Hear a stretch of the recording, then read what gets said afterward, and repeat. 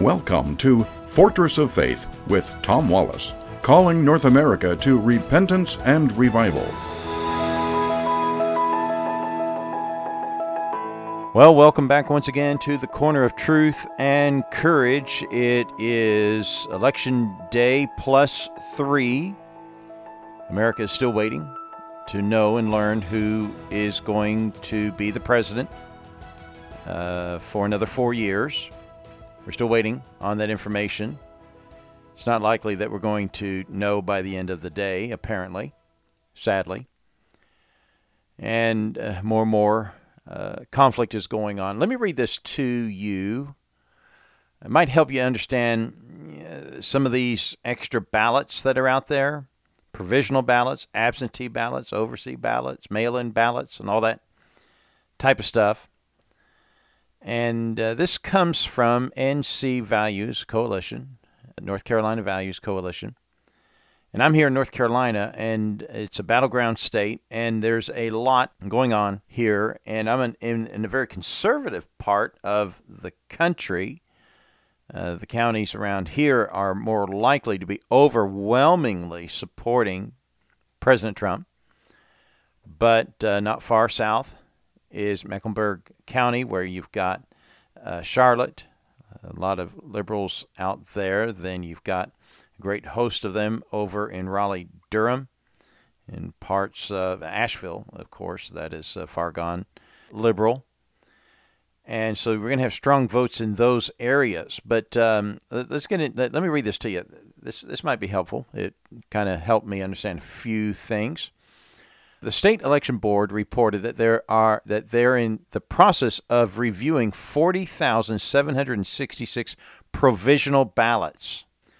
Now, if my memory serves me right, President Trump only won by about 40,000 votes last time. And so 40,000 can make a big, huge difference in this coming election, especially with it being so tight. So what is a provisional ballot? And here's what they say. Ballots from voters who may have voted in a different precinct, were not registered but attempted to vote, or whose eligibility may be otherwise questioned. Now, let me give you a case in point.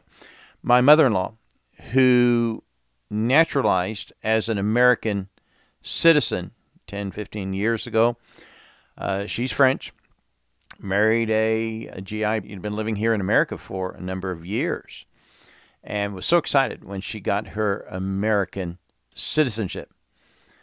When they moved out to North Carolina, they registered, and she went to vote in a primary election here,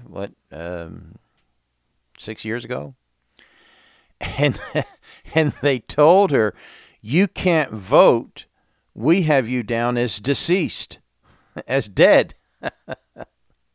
So she's you got to know my mother-in-law. That certainly was news to her. I told her, I said, boy, you look great for your condition. In fact, actually, years ago, I remember there were rumors out that my mother had died. And I remember saying the same thing to Mom. He said, you look great for your condition. And then her dad called my wife, their daughter, and her dad didn't say it in the best way. He was trying to be funny, but he just said, your mother's dead. Now, can you imagine getting a call like that? So anyhow, so my case in point is this, is that she went to vote. Well, you can't vote. We have you registered as deceased. Well, of course she wasn't, and she still wanted to cast her ballot, cast her vote. And so, in fact, actually, I don't think that they did this, but they could have insisted, now hold on a minute, I've not voted in this election. I want to vote in this election. And they would have given her a provisional ballot. In other words, okay, there's going to be question about the legitimacy, the eligibility of this ballot. So there's almost 41,000 of these out there. So if you move from one district to another district and haven't registered in that new district, you're not registered to vote, technically. And so they may check and say, okay, yeah, this is a citizen here in North Carolina. They did move from this place and stuff, and, we can. So if things get really down to a tight vote, these ballots still may count. But most elections, the difference of the winner and the loser is in usually such higher numbers that they don't even count them. We now find also that the election board across the state of North Carolina are also continuing to review and accept up to 116,200 absentee and overseas military ballots. Here's the thing. It must be postmarked on or before November 3rd. Under state law, these ballots would normally only be counted if they are received by November 6th. But because of the lawsuit filed in federal court by Democrat attorneys weeks before the election, the U.S. Supreme Court has extended the deadline to November 12th. So the states can take these ballots and count these absentee ballots and overseas military ballots.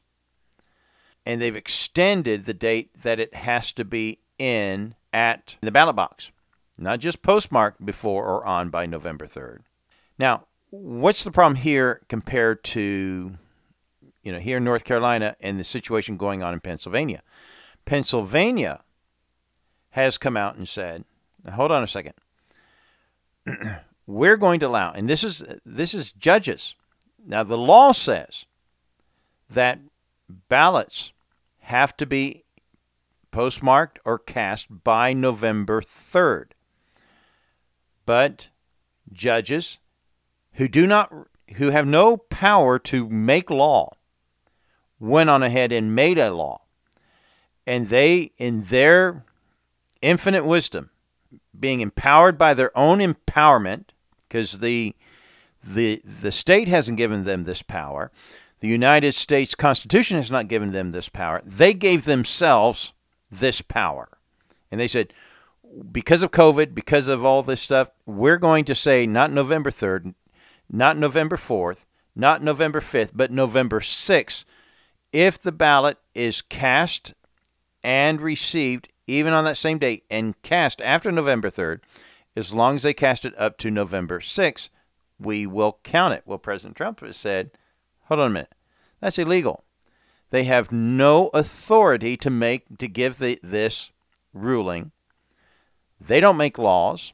The legislation makes laws. The legislation, if the state of Pennsylvania needed this, it was the legislators that should have passed this. They had plenty of time to do this.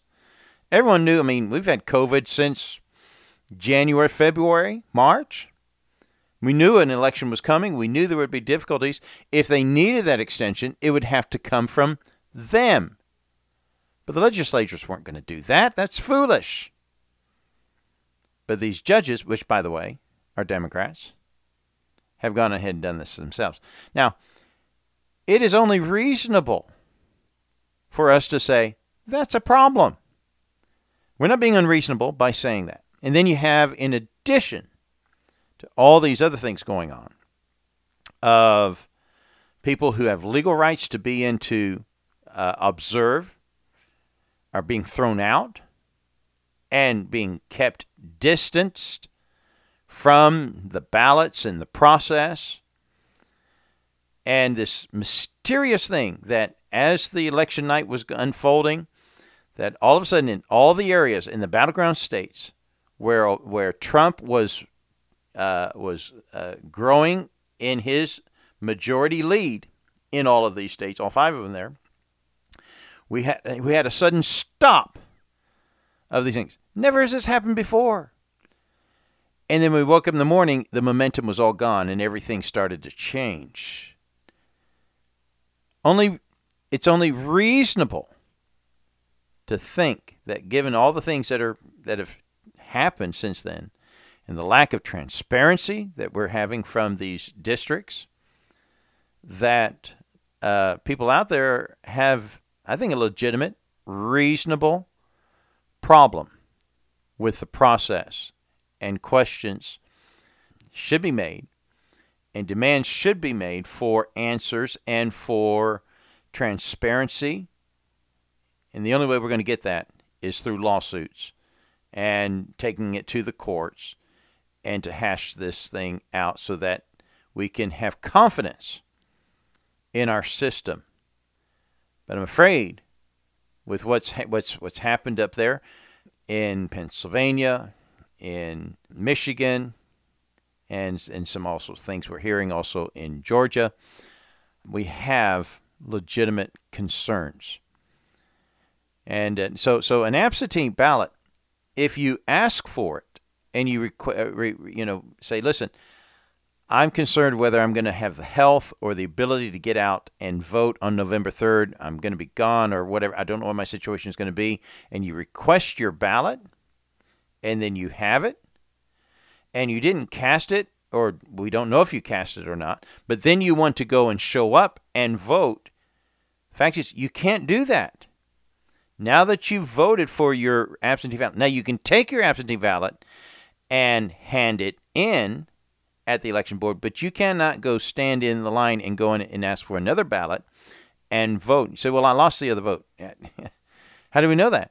How do we know you didn't send that into and now are trying to vote? The only way that we can do that is disqualify those votes for, and that's the other part I was going to read, of these absentee ballots. 116,000 of them here in North Carolina. And the problem is that some of these people are showing up showed up on November 3rd, wanting to cast their ballot, but they had already received their ballot mailed to them. And so this is being construed, this is voter suppression because they're not being allowed to vote. No, they were sent their ballot. That's the ballot that they were supposed to use in the election. And if they didn't send it in, they didn't hand it in, they can't come and then ask and show up in the line and seek a new ballot and vote again. Now, if that happens there, I think those also fall into those provisional ballots. I don't think there's a lot of clarity on that. I'm not sure. So anyhow, this whole thing's a mess. Then we got the other side where states just sent out ballots without people requesting them. So they've got these ballots. They could mail them in and also show up. Then you have no idea how many people have voted more than once. And again, this has really made this election really bad. And the problem is that Trump's being made out to be the bad person because he's saying, we got problems here. I warned you about it. I said this was going to be problematic, and it has unfolded to this way, especially in a tight race as it's turning out to be. So, well, folks, we need to remember this. God's on the throne. Even if this turns out to bring in a Biden presidency, and we may feel the election was stolen, we're going to feel like how perhaps the Democrats were told lies to feel that way. But we saw this unfold under our very eyes. It's just going to bring more trouble to our nation. And that's why we need to turn to God. Well, folks, that's going to be it. Join us again tomorrow at the corner of truth and courage. God bless you.